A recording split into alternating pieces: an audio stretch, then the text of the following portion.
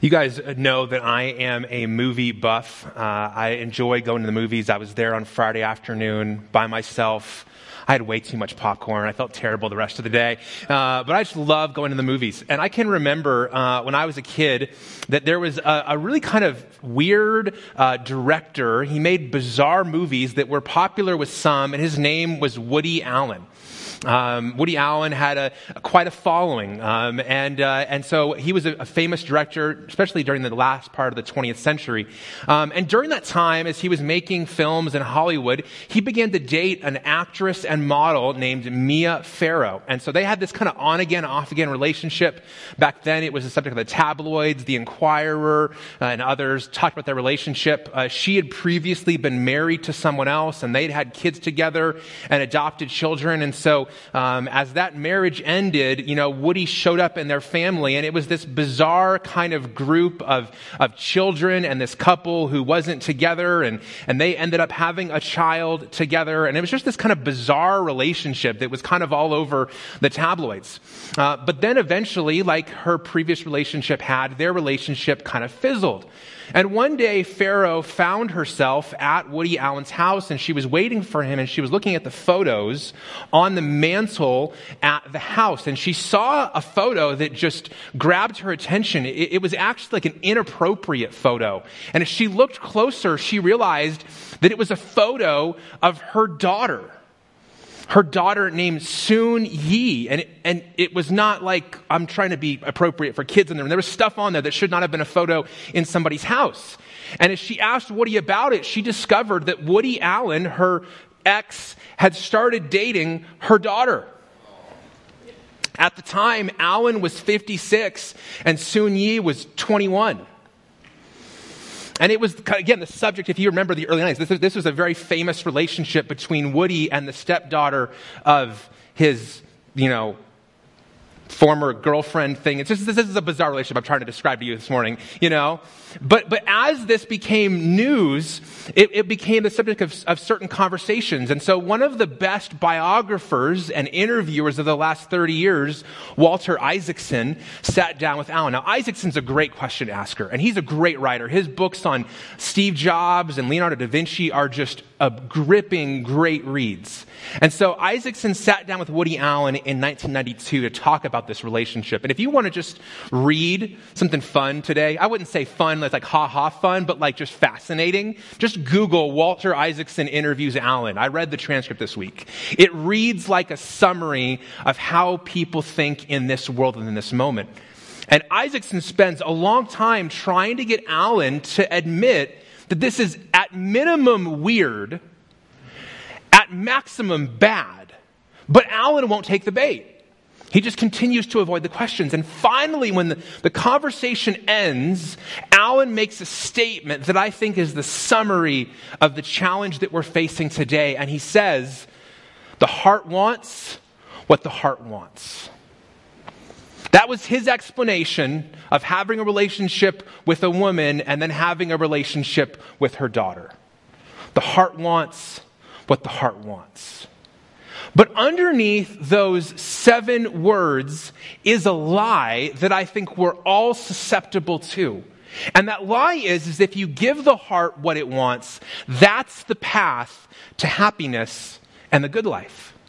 And while you might be repulsed by Woody Allen, like I certainly am right now, I think all of us have felt at times or believed at times or operated at times as if we gave our own hearts what our own heart wants, that would be what leads us to a place of happiness.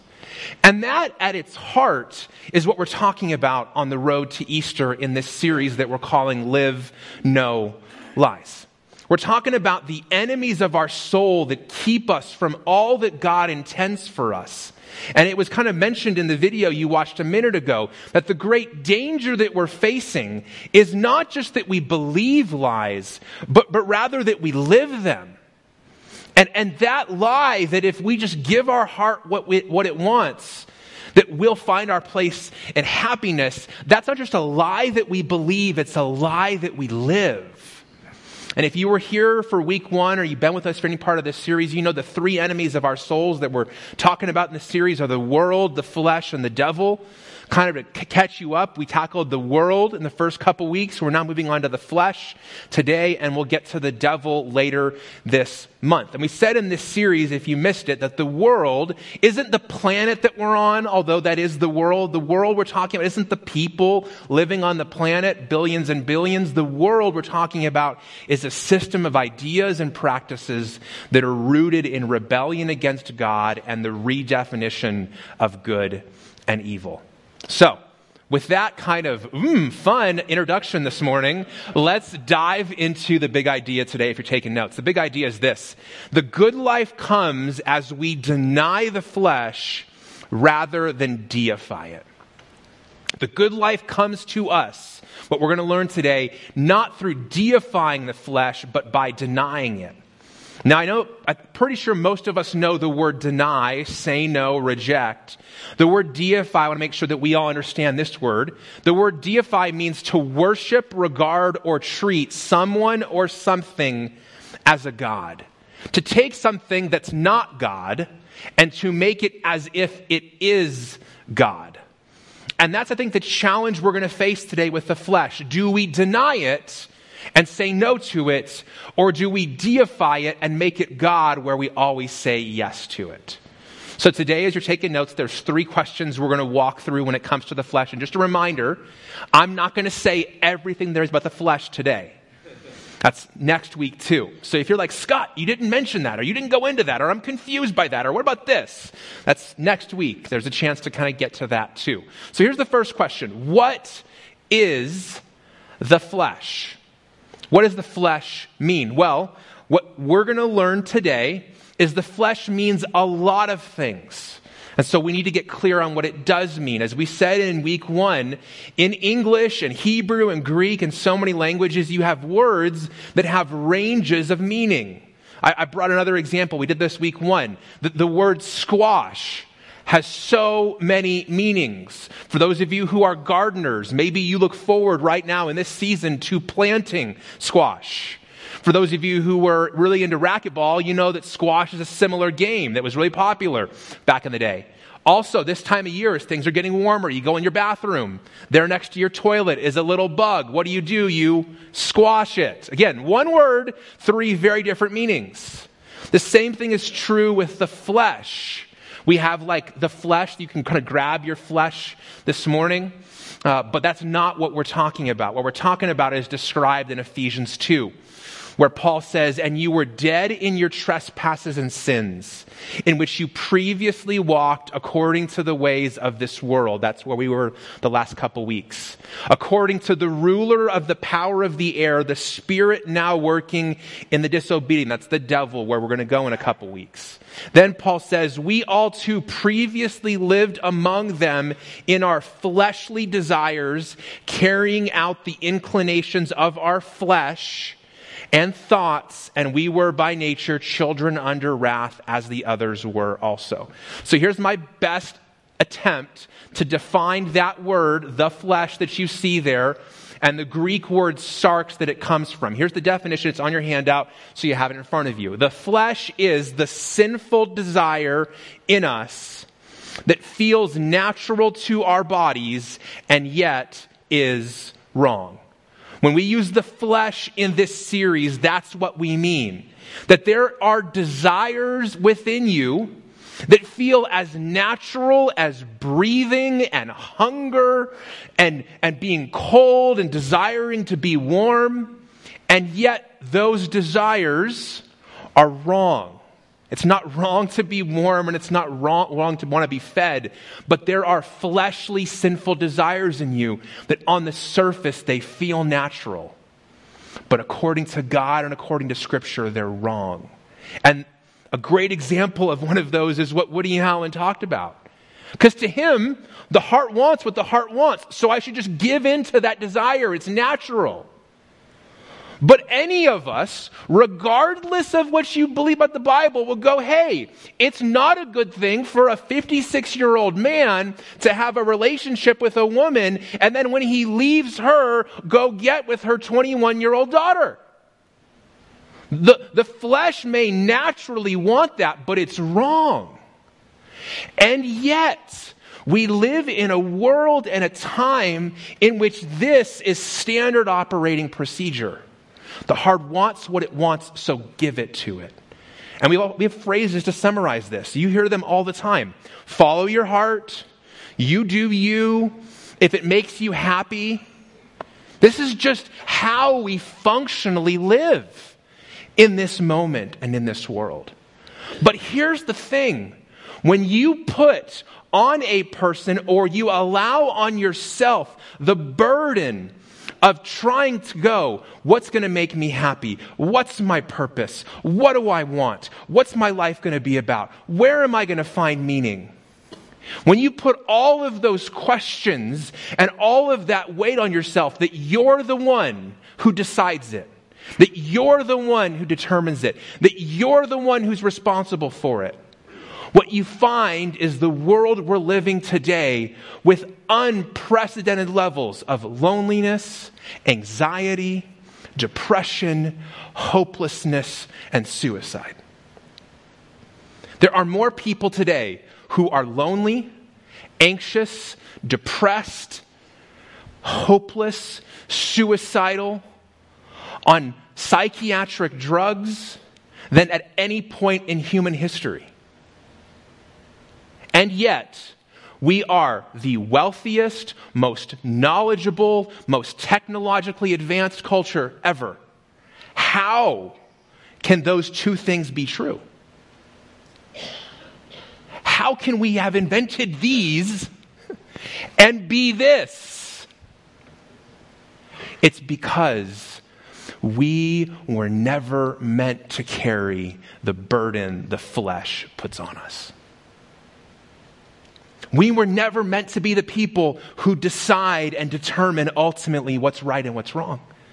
We were never meant to be the people whose wants determined the future of our lives. We were never meant to carry the burden of how do I make up my purpose and my value and my meaning and my worth and what's good and what's bad and what's right and what's wrong and what's ethical and non-ethical. Put another way, when we deify the flesh, we pick up a burden that only God can carry. And that's why everywhere I go, I meet people who are weary. They're exhausted. So many of us, if we're honest, if somebody asked us how we're doing, it's just, I'm tired. I'm spent. And that's not just because we didn't sleep well last night. It's because there's a burden that our culture has put on our shoulders that our bodies and souls were not designed by God to carry. Because newsflash, we're not God. And that's why I said the good life comes as we deny the flesh rather than deify it.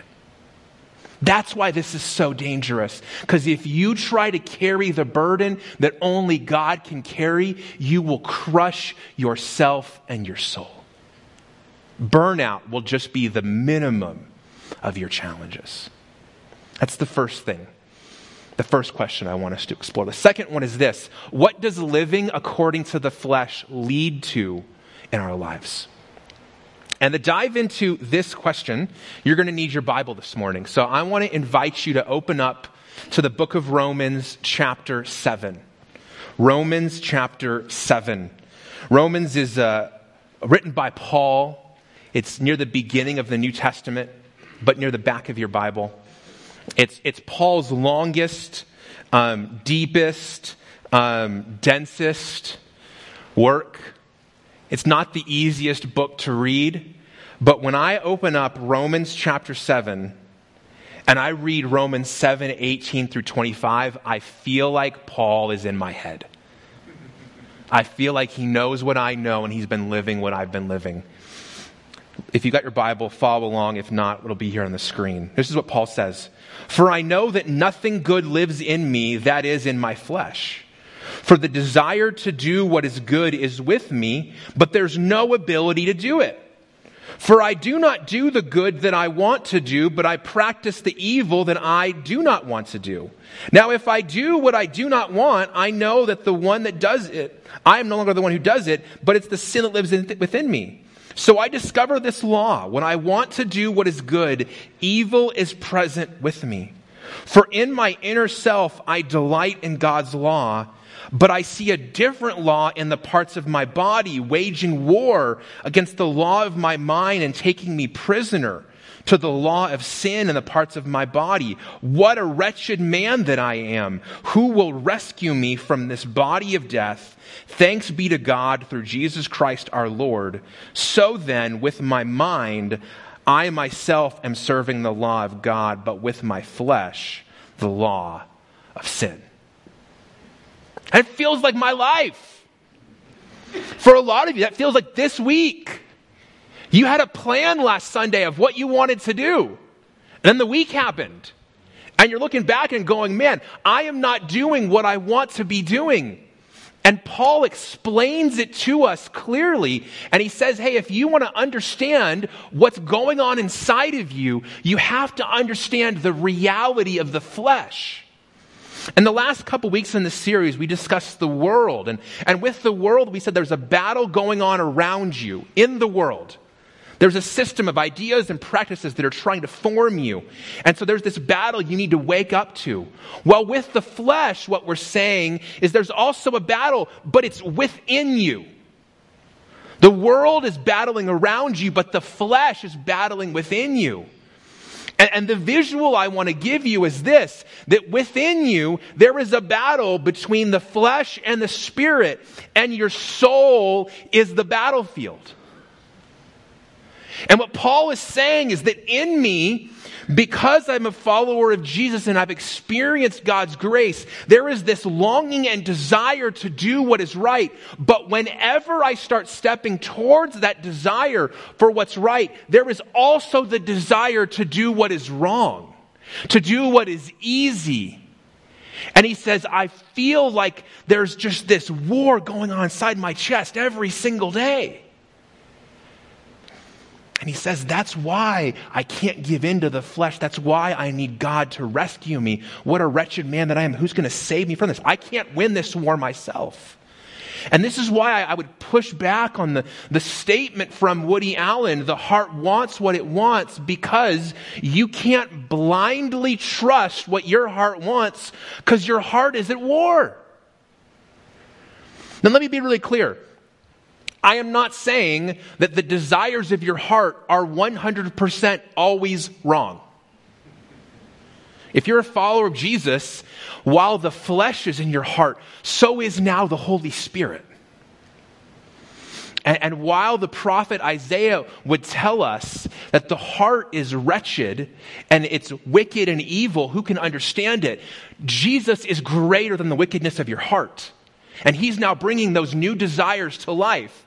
So what you have to do is not blindly accept everything in your heart as what God wants, nor blindly reject everything in your heart. You have to learn to have discernment. And let me get real practical for what this looks like in my life. This is a picture of my family here. My wife has ensured that every year on Christmas we will have matching pajamas. That's what she's committed to in our marriage. I unfortunately refuse to preach in Christmas pajamas. I know you're sad. I know you're disappointed. I can't do it. I can't do Christmas Eve preaching in pajamas, but we always dress up after the service. And so every day when I go home, I feel this war between my flesh and my spirit. God's spirit within me. I go home and my kids, they want to talk about their days. They want to get help with homework. They want to tell you the newest Minecraft thing they learned, But my flesh, I just want to sit on the couch, turn on the TV, veg out and check out because I'm tired from work. I feel this battle. My wife wants to share about stuff that she's dealing with and she wants me to listen. But in my flesh, I just want to fix it for her, give her the answer and move on. But there's this battle going on. Every morning my alarm goes off. And I want to get up and I want to exercise and I want to have oatmeal for breakfast. But my flesh wants extra bacon and hash browns and eggs and cheese. But I can't have cheese because I'm lactose intolerant. It's a terrible life. There's this war going on inside of me. Can you relate to this? I simultaneously have these great desires, but I have this flesh. And what I ultimately give myself to and what you give yourself to, it shapes you and it consumes you and it makes you into a certain kind of person.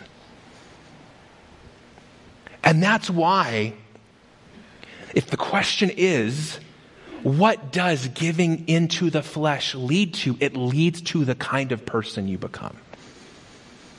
If you deny it or you deify it, those are two separate roads that head to very different destinations.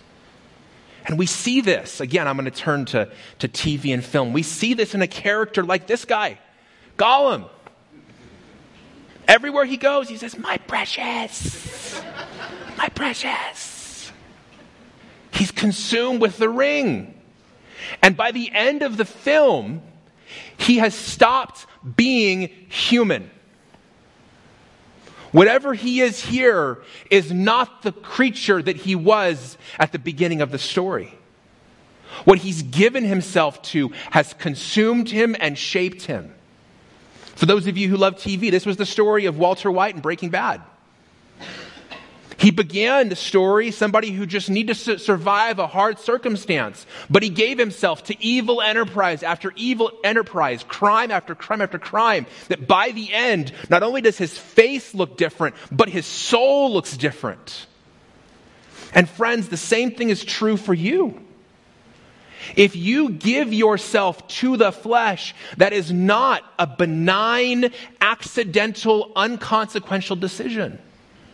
Giving yourself to this flesh shapes who you become. But here's the good news. The good news is you don't have to give yourself to the flesh. You can choose to deny the flesh rather than deify it, and that is the path that Jesus promises us heads to the good life. That's the second question. Third question is this. Why are freedom and the flesh such a dangerous combination?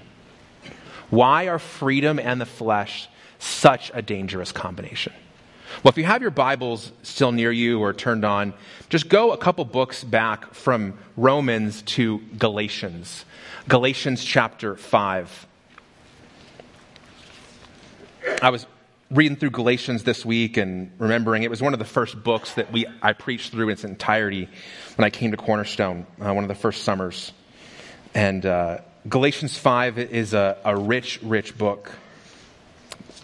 5 is the chapter. It could be its whole book. But what Paul says in Galatians 5, we're going to bounce around in. So just try to follow along. I wish I could read the whole chapter today. But here's what he says beginning in verse 1. He says, "For freedom, Christ set us free. So stand firm then and don't submit again to a yoke of slavery." So just pause right here. He's saying, hey, you're free. Don't go back into unfreedom. Christ gave himself so you could be free, so stand firm in that. If your Bibles are open, or maybe like mine, you turn the page, go down to verse 13. He says, "For you were called to be free, brothers and sisters.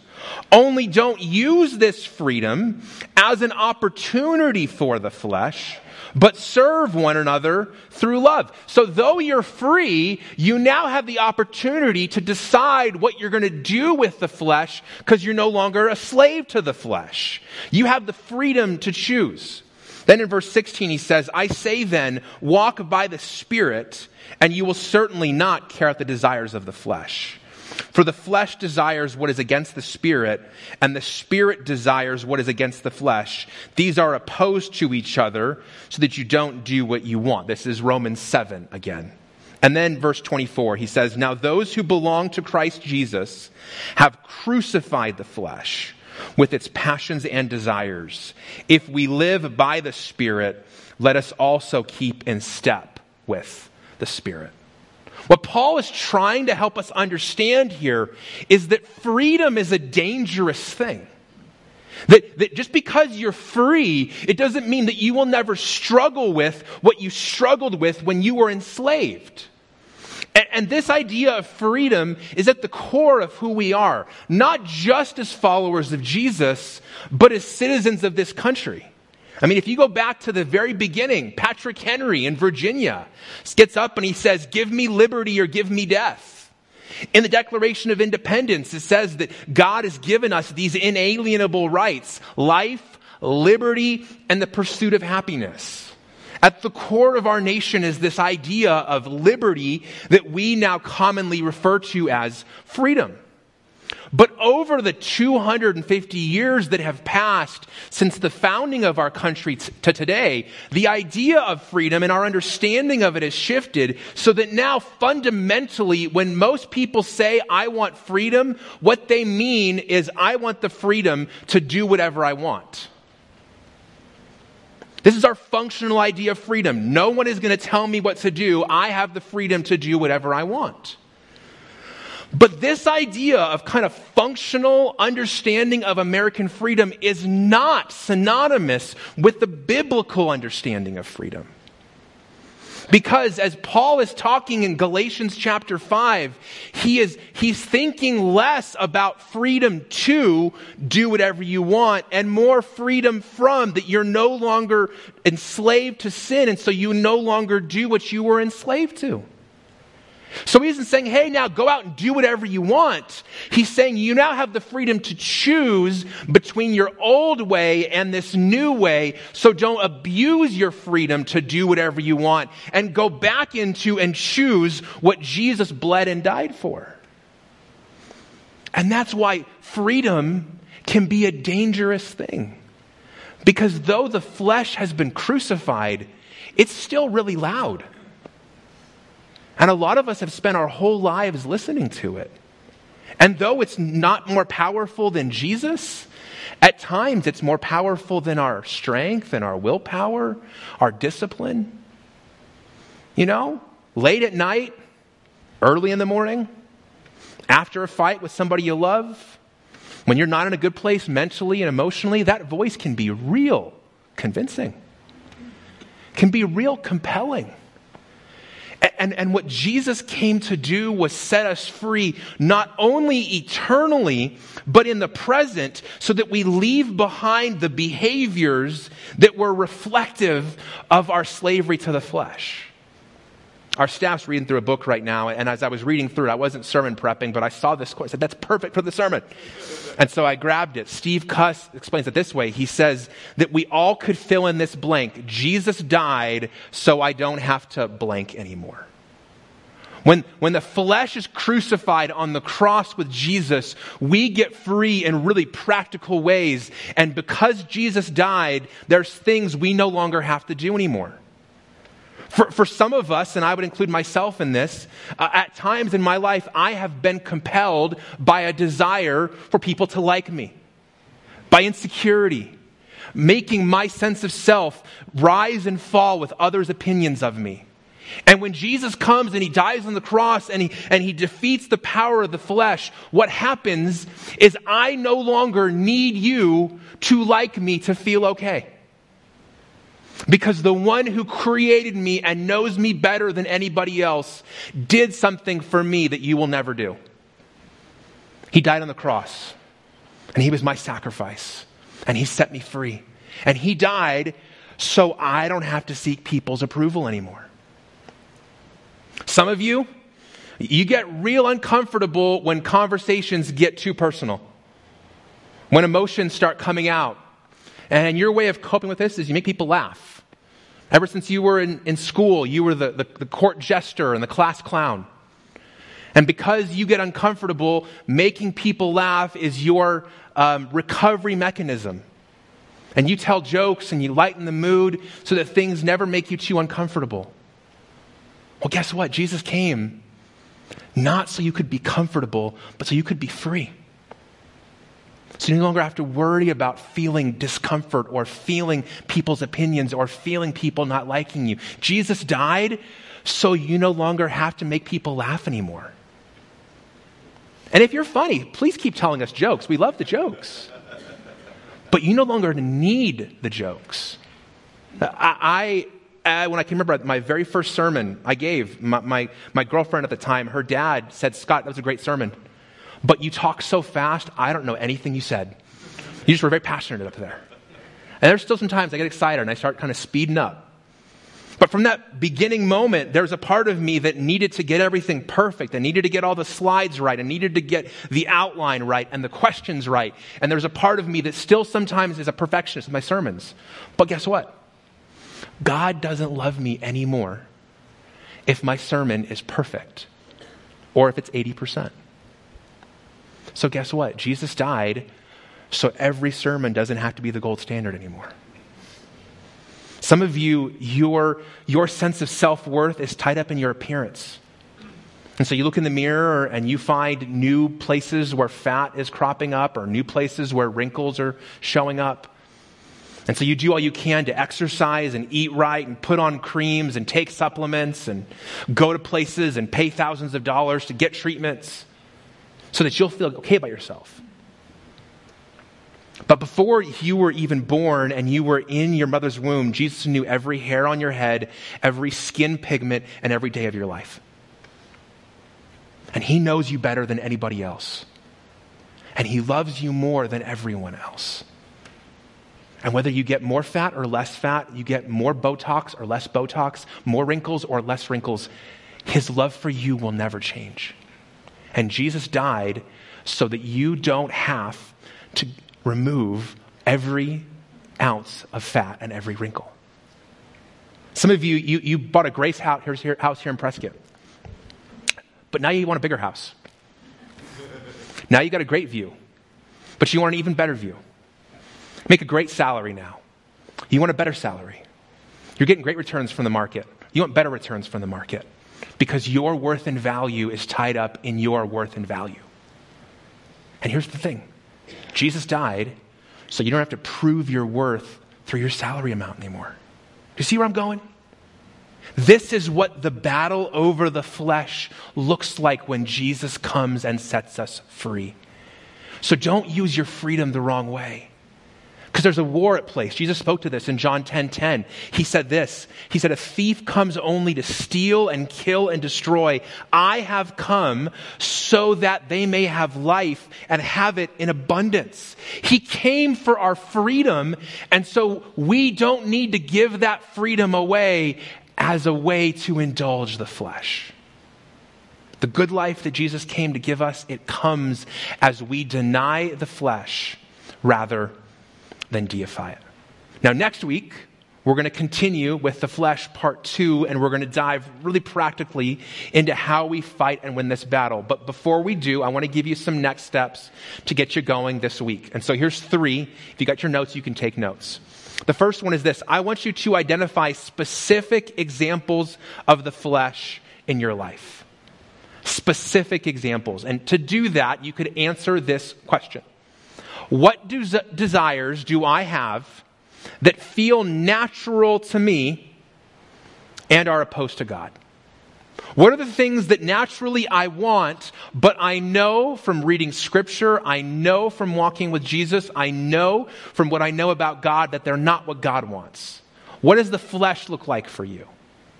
Again, if you don't know what it looks like, how do you know to deny it? So I want you to spend time identifying some specific examples of the flesh. Number 2, with your community group or a trusted friend, I want you to discuss the most challenging inner wars that you're experiencing. Remember that picture of the spirit and the flesh? Where is that happening in your life? And here's the question to prompt your discussion. Where am I feeling the flesh and the spirit battling against each other? Where is that war happening in your life and in your heart? And again, I mentioned, have this conversation with someone else, with your group, if you're in one of our groups, with a trusted friend. And then third, I want you to complete this sentence. Jesus died so I don't have to blank anymore. What is it that your flesh and your indulgence of it compels you to do that because Jesus died, you don't have to do that anymore?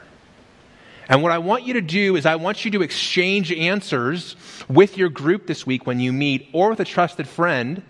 And I want you to identify your next step in this area. So if you're saying, hey, maybe you're like me, I don't have to please people or get their approval anymore. Okay, so then what comes next? Maybe when you post something, You put your phone away and don't come back for 24 hours. Maybe you don't open your phone first thing in the morning when you wake up. Maybe you intentionally show up to an event with a shoe untied or a stain on your pants. Some of you are like, why would I ever do that? Because it doesn't matter what they think. You already have his approval. And you're like, Scott, I'm supposed to talk to somebody about that? Yeah. That requires risk and vulnerability.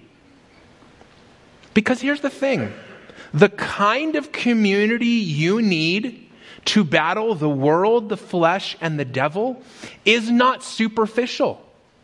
It's not the kind of superficial like, hey, how was the weather? Did you enjoy the Super Bowl? What are you doing for spring break? That's not the kind of community that's going to transform us. And that kind of community is not going to magically appear in your life.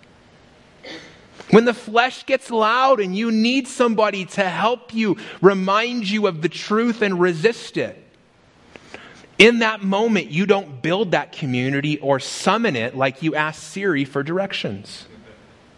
You build it over time.